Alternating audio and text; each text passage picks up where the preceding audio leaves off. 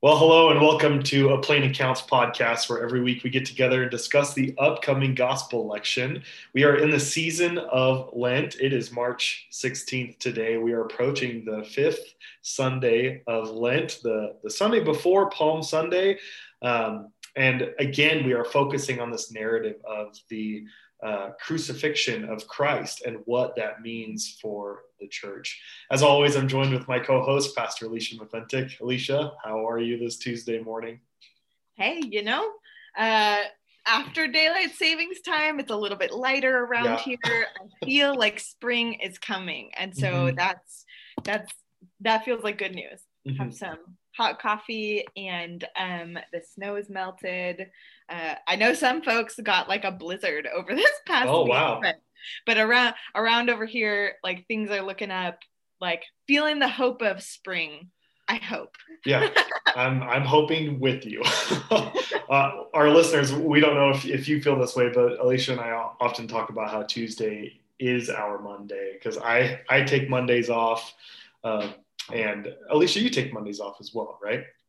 Sort of. I keep a So low key Monday, like a yeah, really low key Monday. yeah, So I answer yeah, emails and that sort of thing. But sure. Tuesday feels like we're like back in the lane, right? Mm-hmm. And like Yep. Sunday's coming, so we're picking up the squares, unpacking from the shelf, looking at the calendar, mapping it out. Yeah. Uh, so it feels like Tuesday we've got back at it kind of Mm-hmm. energy.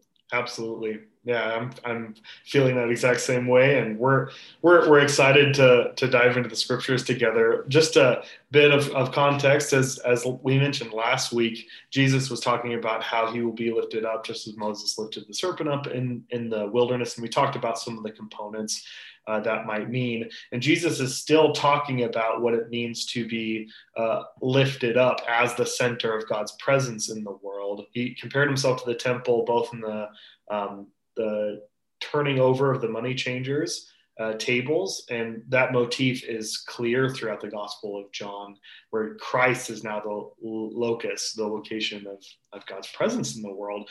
And so this passage, again, we're going to be looking at that crucifixion motif, what that means for salvation of the world, before we see feet on the ground with the triumphal entry on Palm Sunday or Passion Sunday.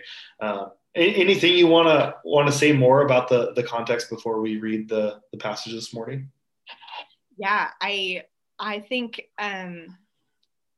it's important to remember that we're reading some passages from John, Hmm. which grounds us in this cosmic Christology, right? Remember the opening chapters of John. In the Yeah. beginning was the Word, and the Word Yep. was with God, and the Word was God. Mm-hmm. Um, and it seems like one of the goals of John's gospel that's really different, or at least like significantly separate from the other synoptic gospels, is to keep pointing back to this cosmic nature of Christ. Mm-hmm. And so John often points us in these philosophical, existential, cosmic places. Um, and like I have to admit, sometimes it's hard for me to put my finger on. Mm-hmm. I'm way better at the narrative imagery of Luke, or the like nitty gritty emotional energy of Mark, or some of these other kinds of Mm-hmm. things. But when we zoom out to this kind of cosmic place, I'm like, I don't know, it's a mystery. Right, right. So I'm doing my best to challenge myself to be more concrete about my language when Mm, we talk about these things that are the mystery of our faith. um, and this is always the challenge that the Gospel of John offers to me. yeah. So I'll do my best to be worthy of the challenge this morning. No. I'm working on it. But I also think that because of that like super big picture cosmic nature, we're always talking about death and resurrection together, right? Mm-hmm. Like Mm-hmm. we can't talk about resurrection without talking about death, Right, because resurrection isn't a thing if there isn't a death first. for Um, sure. but also, Jesus is never just talking about death, period, end of story. Jesus is Mm-hmm. always talking about death and resurrection. And Yeah. so those feel like such separate concepts in my human imagination, and I'm doing my best to like broaden my mind this Mm. morning and receive these receive these pictures that Jesus is trying to offer of like a really different cosmic reality. Yeah, wow, that's really good. It's also daunting to think about preaching a 20 to 30-minute sermon on this cosmic reality, and trying to bring that. So that's what we hope these conversations are fuel for, to help really give that concrete language, those thoughts that you're saying, Alicia, to this very cosmic theme that John has really been belaboring here throughout his gospel. So let's look at John chapter 12, verses 20 through 33. I'm going to read from the Common English translation today, and we'll dive in and talk about some of these things that come up in our reading. Verse 20, some Greeks were among those who had come up to worship at the festival. They came to Philip, who was from Bethsaida in Galilee, and made a request. Sir, we want to see Jesus. Philip told Andrew, and Andrew and Philip told Jesus. Jesus replied, the time has come for the human one to be glorified. I assure you that unless a grain of wheat falls into the earth and dies, it can only be a single seed. But if it dies, it bears much fruit. Those who love their lives will lose them, and those who hate their lives in this world will keep them forever. Whoever serves me must follow me. Wherever I am, there my servant will also be. My Father will honor whoever serves me. Now I am deeply troubled. What should I say? Father, save me from this time? No, for this is the reason I have come to this time. Father, glorify your name. Then a voice came from heaven. I have glorified it, and I will glorify it again. The crowd standing there heard and said, it's thunder. Others said, an angel spoke to him. Jesus replied, this voice wasn't for my benefit, but for yours. Now is the time for judgment of this world. Now this world's ruler will be thrown out. When I am lifted up from the earth, I will draw everyone to me. He said this to show how he was going to die. This is the written word of the Lord. Thanks be to God. Thanks be to God. So I'm reminded right at verse 20 that during this time, at least in John's context, the inclusion of Gentiles in temple worship, at least to a certain point, was much less restricted. And so it's not uncommon to have Greeks or Gentiles in Jerusalem during the time of the Passover or holy feasts. And so them being there, they are enjoying this maybe more closeness to the proximity of the presence of God in the world as non-Jewish people. And yet they're still there asking for Jesus. They want access to Christ, which is, I think, something that we can't really gloss over, that those who are outside of what is commonly known as the covenant people or God's chosen people are seeking access to Jesus. And what that means for Christ's mission in the world.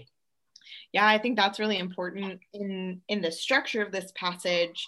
There is this request. We would like to see Jesus. We want to see Jesus. Mm-hmm. And it's fascinating that this is the reply that Jesus gives. Right. Our text is a little bit ambiguous. It's not exactly clear like to whom Jesus is speaking, but I'm imagining that folks have approached Philip and Andrew. Also, hi, Philip and Andrew. You have the story very much. Good to see you.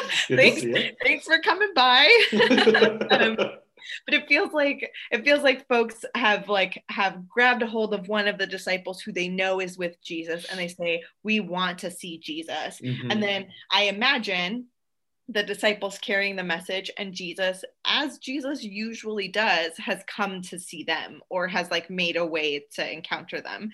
So I guess and our text doesn't say that directly. I'm not sure whether Jesus is specifically talking to the disciples or if he's talking to the people who were seeking him. But it seems like there's a larger crowd here.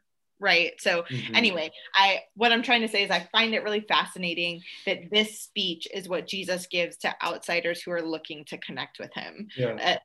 The speech about how he's going to die, about seeds falling into the ground and bearing much fruit. It's just such an interesting response to somebody who says, I want to see you. I'm looking for you. And he's like, Hmm. I'm gonna die. And so Yeah. are you. Right. So like what then? Because that leads me to think, well, then this is the introduction to the kingdom. This is the introduction into my presence. Like this is um, what the world needs to see and know, or that same theme from last week's text in John chapter 3, looking upon Christ and believe, is this sort of introduction into God's kingdom. Right, right. And such a different approach than so much of our what might we call seeker sensitive models, Mm, yeah, where we never want to put anybody off. And we want and that's important. I think like yeah, if we're going to be speaking important and difficult truths, then we need to be able to speak a language that people understand. I'm yeah, not knocking that, but I do think we learn something really interesting from Jesus, who from the get-go lays out this is a hard and difficult way. It's a way yeah. of death. It's a way of suffering. It's a way of Hmm. giving over yourself. Hmm. And in that way, you find a different kind of life. But don't be taken in. Don't be mistaken. This is a way of death. If you want Yeah. to see me, then that's what that means. Hmm. Hmm. Yeah, that's so good. I wonder then, because my thought goes into how often, like, why the seeker movement may have been born is because of how dogmatic and legalistic preaching on Christ's death had become, to where it wasn't necessarily preached as a way of, this is the way God defeats death, and this is why we're invited to take it on ourselves and defeat the ways of death or sin in our own life through the power of Christ, so that we may be in the light, we may be in the life of God. Perhaps it's more been presented in a way of shame or guilt, that look at what Jesus did for you. How dare you deny the sacrifice that was made? Like Jesus, sort of this penile substitutionary, theory of atonement, where it's like Jesus paid it all for you and you're not willing, you're so ungrateful that you're not willing to accept that Christ died for you. So I wonder if it's been the mode of how we've presented this in our culture in days past, that produces models like the seeker sensitive, that takes a lot of the power out of that. Sure. Yeah. I'm reminded again and again that generations upon generations, centuries and centuries of folks have been trying to talk about this in ways that feel true. Yeah, And yeah, it's really difficult it is. Oh my and has word. produced like some really terrible theology and terrible practices, not intentionally. Mm-hmm. Yeah, I have a lot of like a generous explanation for, I don't know, Sure. the breadth of Christian tradition. But anyway, it humbles me as I come Mm-hmm. to passages like this and moments like this in the church year, when like this is the moment when we're really zooming in, like microscopically Right. onto the crucifixion, the suffering, and the death of Jesus. Mm-hmm. And and it's it's hard to talk about that in like a comprehensive way, and Yeah. not slip up somewhere, Right, for um, sure. yeah. Anyway, so I do wonder about this pendulum swinging back and forth, sort of like you're saying, where Mm-hmm. there are seasons in Christian past where we've emphasized the harshness and the suffering, the penalty, the judgment, the Mm-hmm. the the guilt and the shame of the cross. Um, the punishment that brought us peace was upon him. And Mm-hmm. like, and there's all sorts of ways our scriptures talk about that, Sure. and we can't ignore those things. But it does also seem that sometimes they received a disproportionate amount of weight to Mm-hmm. some of the other things that our scriptures remind us, like Right. the last enemy that shall be defeated is death. Mm-hmm. The victory of Christ over death and the grave. the harvest of new life that comes only by submitting to the darkness of death. I don't know. Yeah. I was struggling to name that. I'm really trying. Yeah. No, that I think those are important things to wrestle with because just as it's tempting to like throw off one bad way of talking about the atonement for a different extreme, I think the goal really is to not have it be shaped by one dimensional extreme or the other, right? And to take the full breadth of what is revealed on the cross, because I would prefer to have my theory of atonement based on this passage alone, by itself, but it has to be taken fully with the rest of the scripture. But in this passage specifically, it feels like this request of the world, because it's not just God's chosen people, it's the Greeks, the Gentiles, those who would be considered outside that covenant. Jesus is drawing the world to him through this death. So it's this drawing moment for the world to see what is being revealed on the cross as that invitation to be in the presence of God. And it doesn't seem that when Jesus says now is the time for judgment of this world, it seems to harken back to what we talked about last week about when the serpent was raised up in the wilderness by Moses, the invitation was whoever wants to look upon this and believe will be healed. But those who don't will remain, in darkness or will remain into that chaos of death, right? And the same is true for this cross here. Like that judgment is those who would look upon God taking on death, the thing that has continued to leave them subject to futility and endless death. God is taking that upon God's self on the cross. Will the world look upon that and be saved or be counted among those who say, I don't want that healing in that way. I don't want that sort of gift because it seems so diametrically opposite of what healing should look like. Yeah. So I think my mind is really wrestling with that sort of invitation there and what it means for the judgment to be displayed on the cross like that. Yeah, um I I think it's important um to focus on this aspect of judgment or appropriately judging Mm-hmm. or naming or Right. identifying what is true, what is good, what is beautiful, what is of God, and what is not. Mm-hmm. And I think this is the judgment here is like as Jesus is raised up on the cross, the powers of empire are Mm-hmm. judged and humiliated, are proved to be empty, to be false.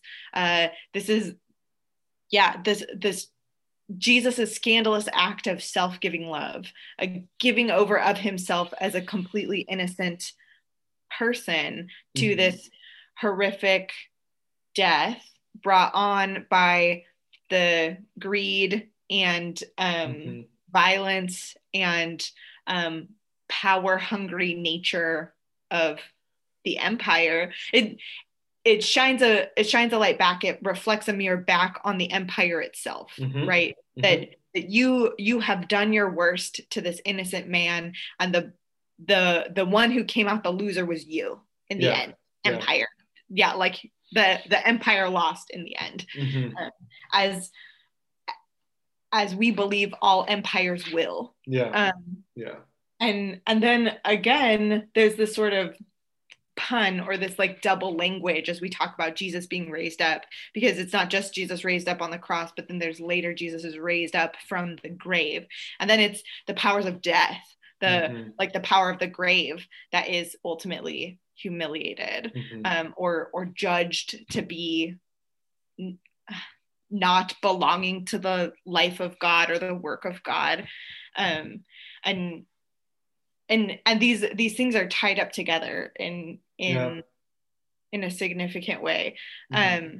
where God's judgment names the violence and greed and power of the empire as as done, like Mm-hmm. passes judgment on those, as well as passes judgment on the final power of the grave, and instead offers a different kind of life. Yeah. Um, Yeah. and this is the stuff that Jesus has been trying to tell his disciples, and this is also the stuff that doesn't make any sense to them until Hmm. after he's gone. Right. Right. Yeah. Wow. Um, wow. It sent my mind kind of spinning in so many different directions. I didn't really know where to really land with that. I wonder then, because Jesus says in the last few verses, now is the time for the judgment of this world. Now is the world's ruler will be thrown out. And that harkens to exactly what you're saying, that it's not just the empire's dominion, but the elements, the characteristics that shape the empire's dominion. It's that coercive control, it's hate, it's greed, it's all of these factors of sin that lead to corrupt powers in the world that can co-opt people large and small, Right. that leaves death in ultimate control, right? So like if we think of death on the throne of the world, then that emanates to like, because your greed emanates from this thing that there will never be enough and there's an end, the clock is running out, so I need to get all that I can now. It's Mhm. shaped by death, right? The hate is shaped by the reality of death. Like all of these things are under this dominion of the ultimate ruler of death that dictates all of life, when Jesus is saying, I'm going to conquer death so that I can dictate all of life, so that I can be the ruler, the one who reigns over all of life rather than death. Do you feel like Right. that's off base? No, no, that like that rings true with Jesus's metaphor of the seeds that die. And unless Mm, somebody hates their life in the world, which seems like really strong language, but I think what Jesus is trying to say is like, unless you learn to unless you unlearn that love mm, of legacy, importance, power, influence, etc., unless you unlearn those things, aka hate the world, then mm-hmm, you cannot be a part of this new life, because that's what this new life is doing. It's like it's untangling that that automatic impulse to fight mm-hmm. death on our own with our Yeah. own strategies, right? Like this is the impulse that goes back to the Tower of Babel, like let us build a name for ourselves, let's or that, like that's the root of all empire, right? Yeah. um and Jesus offers like a radically different way, that says like actually the true way that you that you fight death is um or like the true way that you leave a legacy is something totally different than what the world has been telling Mm-hmm. you. Right. Right. Well, and isn't that theme also kind of present in the serpent in the garden with Adam and Eve, about that question around taking the fruit? uh, the serpent plants this idea of like, will you surely die? Like, is is it is death really, this dominating force in your life? I think God really just wants to keep eternal life all to God's self. Like it plays with those motifs as well, leaving Adam and Eve susceptible to death being what ultimately defines humanity, because they chose their sort of determination apart from God. Yeah. Yeah. And so then the invitation is to give ourselves fully over to the life that Jesus models. Mm-hmm. And Jesus doesn't necessarily paint a really pretty picture No, about no. that, right?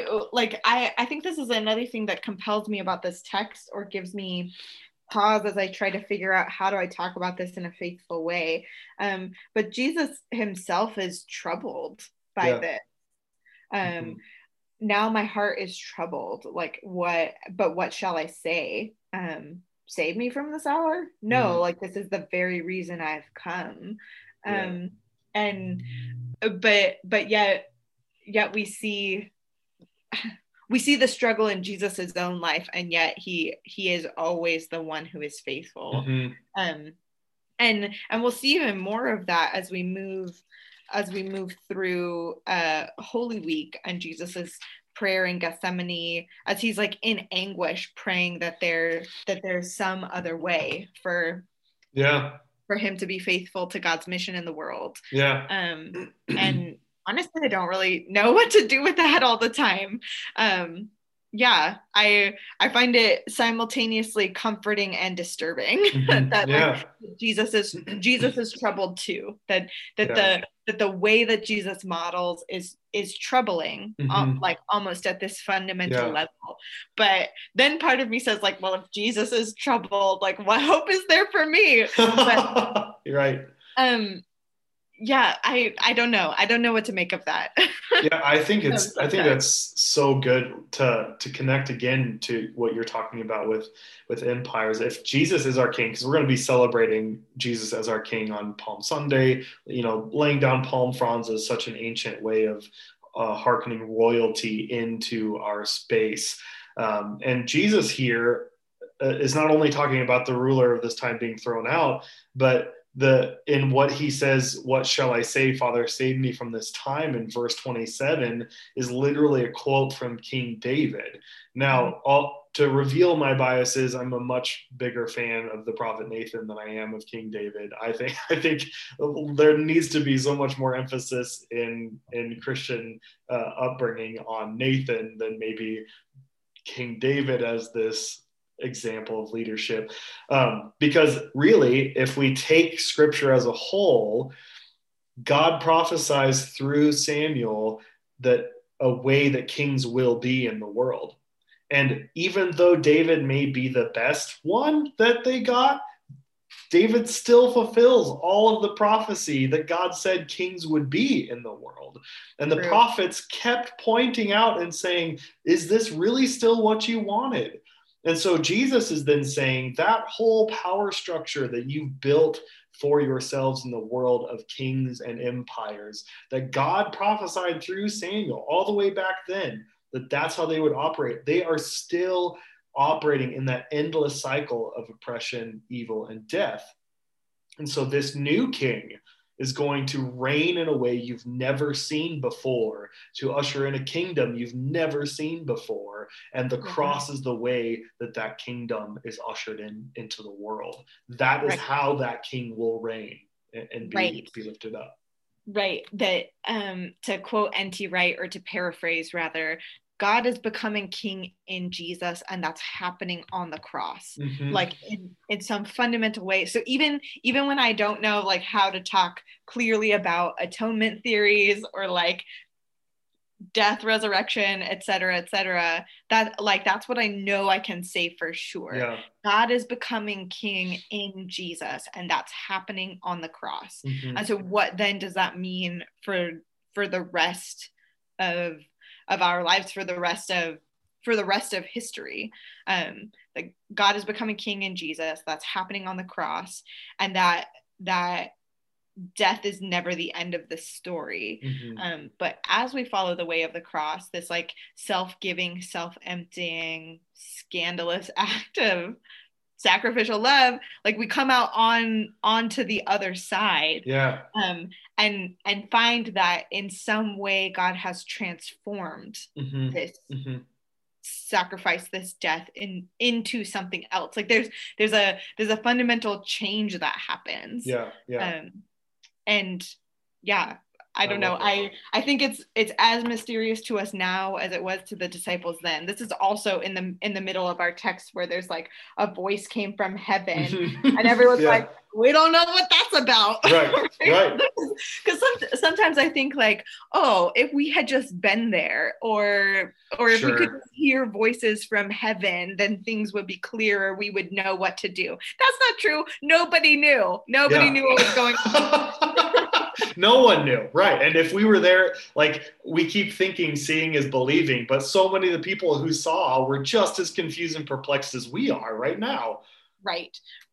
And yet we find our company amongst them as we also say we want to see Jesus.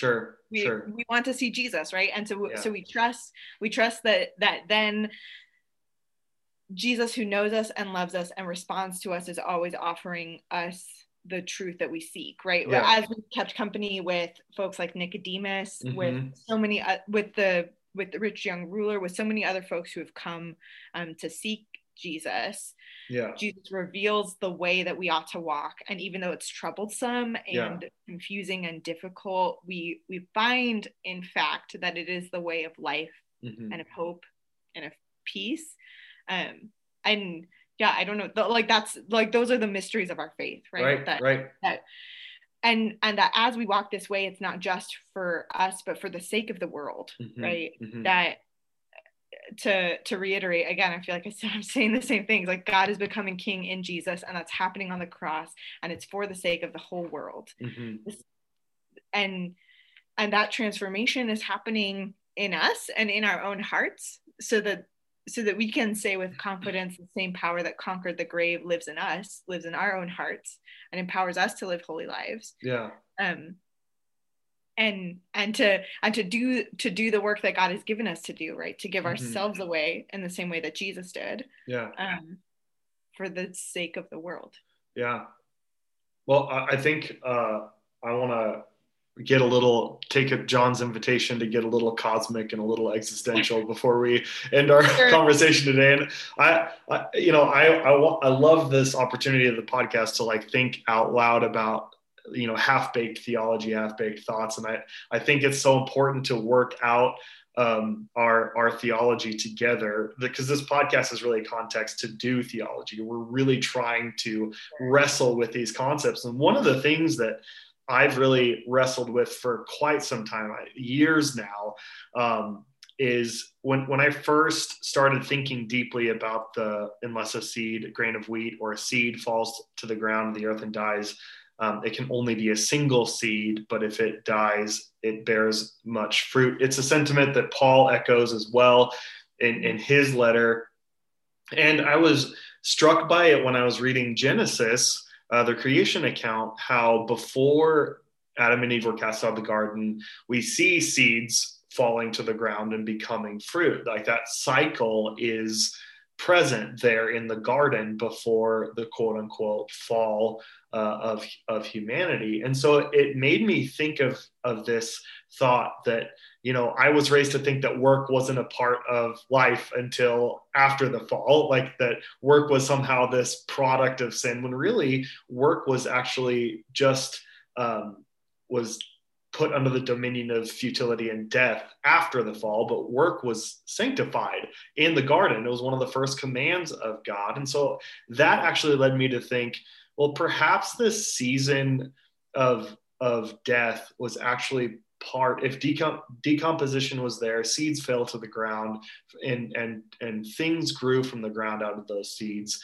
Perhaps death has always been part of the structure of creation, of God's creation, and yet sin actually put a stop to and made death the final say over creation. That death was always a part of it for things to grow into resurrected eternal life with God, and yet death then had the final say over creation. Just like what Paul would say, the wages of sin is death, but the gift of God is eternal life. And I believe that gift was there from the beginning, and yet sin in many ways is choosing to not receive that gift, and yet to actually take our chances with death on our own. And so then what I'm left with this question, then what if part of Christ's work is to end that endless cycle, which was God's purpose from the beginning, so that death would actually result in resurrection and eternal life, that would be the restored salvific gift, so that death would never have the final say ever again over humanity, but that gift of eternal life would be that eternal gift of grace to humanity that we can choose to look upon and believe and be saved. I don't know. Again, half-baked existential cosmic thoughts here, but love some response to that. Oh my gosh, yeah. It's like it's just it boggles my mind. It's just totally bonkers as I try to like rethink the fabric of our reality changed by Mm-hmm. Christ. And I do think that there's something there, especially when I look at the created world, when I Mm-hmm. look at the world of creation, that death is part of life, as part of the cycle. There's always a winter, there's always a seed that falls into the ground, right? And so when we think back to the garden, to the state of original blessing, Mm. we would say that, like, we can, like, I mean, we can imagine that working the ground, tilling the ground, was the seasons were part of their lives Sure. there. Sure. And Wow. so if that is true, which again, I mean, like, I'm not I'm not anybody, I'm not an expert, but it seems to me that that is true.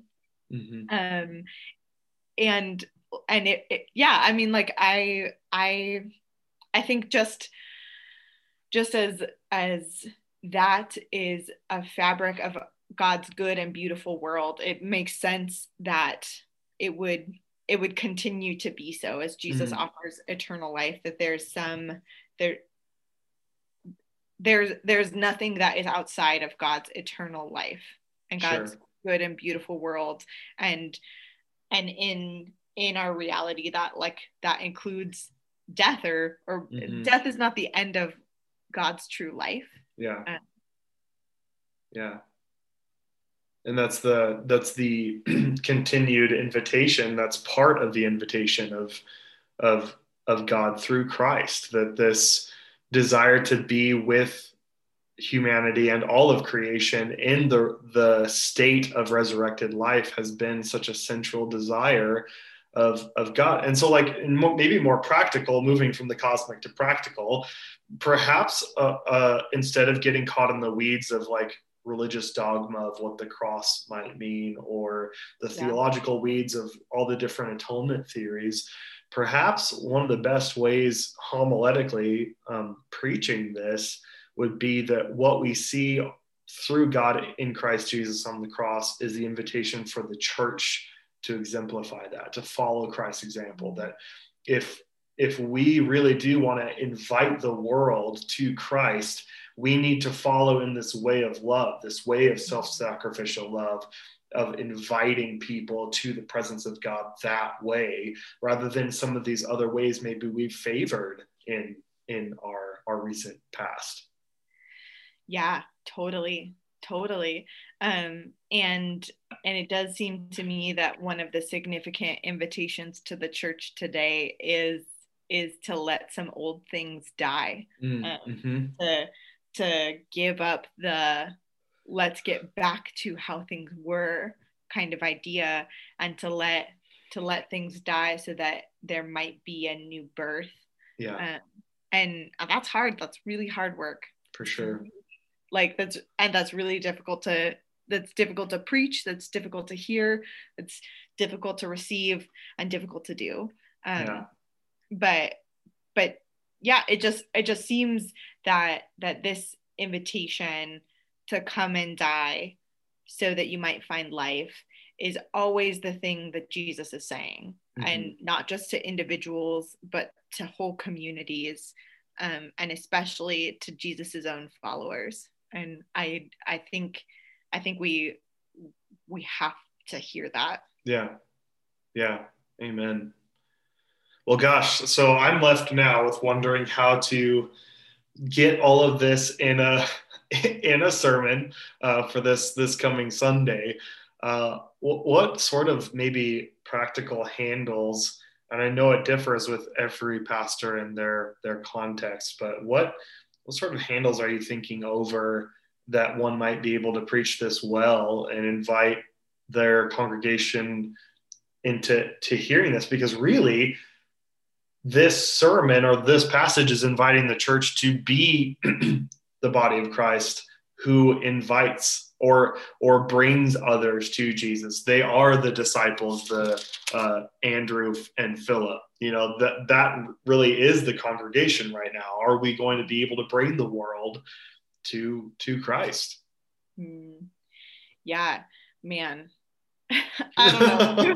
Like this is like Sunday feels like a long way Oh away. yeah, it And does. like and gosh, I feel like I'm saying this over and over again, but these are these are difficult Hmm. spots for me. I'm a much more comfortable narrative preacher. Give Yeah, me a story any day, and we right, can like I right. that's like this sort of stuff is really stretching to me as a preacher, and so I hope Hmm. I'm not alone Yeah, there.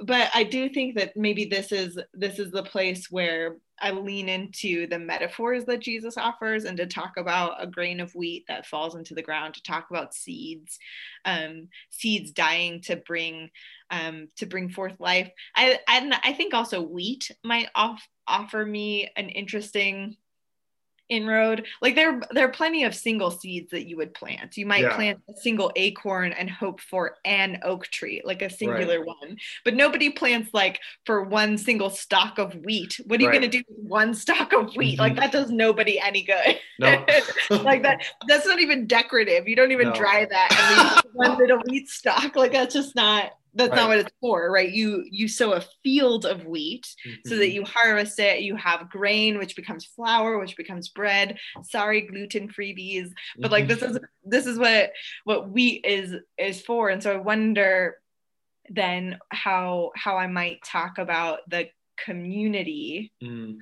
like the body of Christ, as we talk about seeds, wheat, bread, and what it means that we become the body of Mm. Christ for the hope of the world. Yeah, Um, yeah, yeah. I don't know if that's any more concrete or like a way to approach preaching, but I think some of that imagery might offer me a helpful inroad, Yeah. uh, as we think about Christ's eternal life in us, living on in and through us, so that Hmm. we continue to be the ones who bear Christ in the world. Yeah, Um, yeah, yeah. Oh, that's really good. That's really good. My mind goes more towards the beginning with the Greeks were among them and asked to see Jesus. yeah, And I'm tempted to think, we can't even get to ponder what Jesus means by his death unless we really want to see it. And it makes me wonder how much, we have been caught up in things that we refuse to let die, that you said so well. How caught up we are in those ways of thinking, those structures of being, that we no longer feel like we need to see Jesus because we've built Jesus around us, right? yeah, That we've kind of kept on.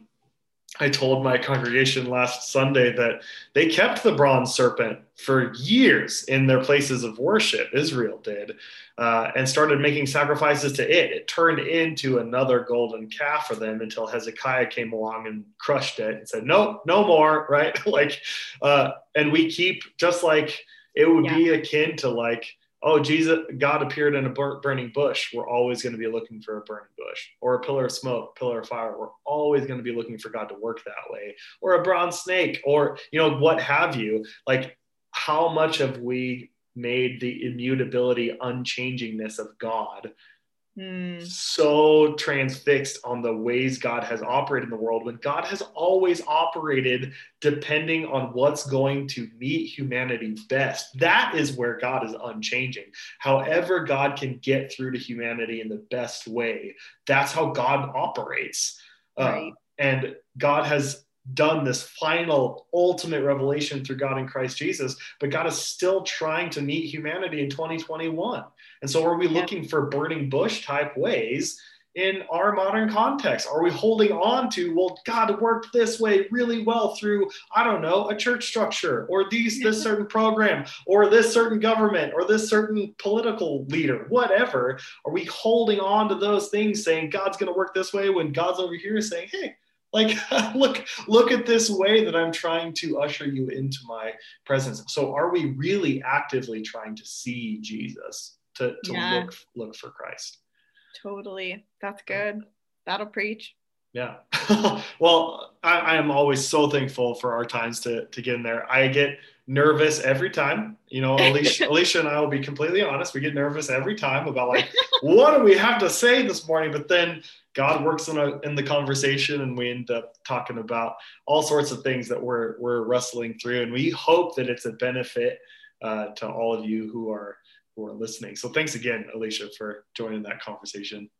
Yeah, it's always a gift to open the scriptures and to wrestle with what God might be saying to us, even in the season of Lent where we hear over and over a really difficult invitation. Mm-hmm. I'm hoping that we're also hearing the good news, that Christ is with us, that the way of the cross is also the way of life and of hope and of peace.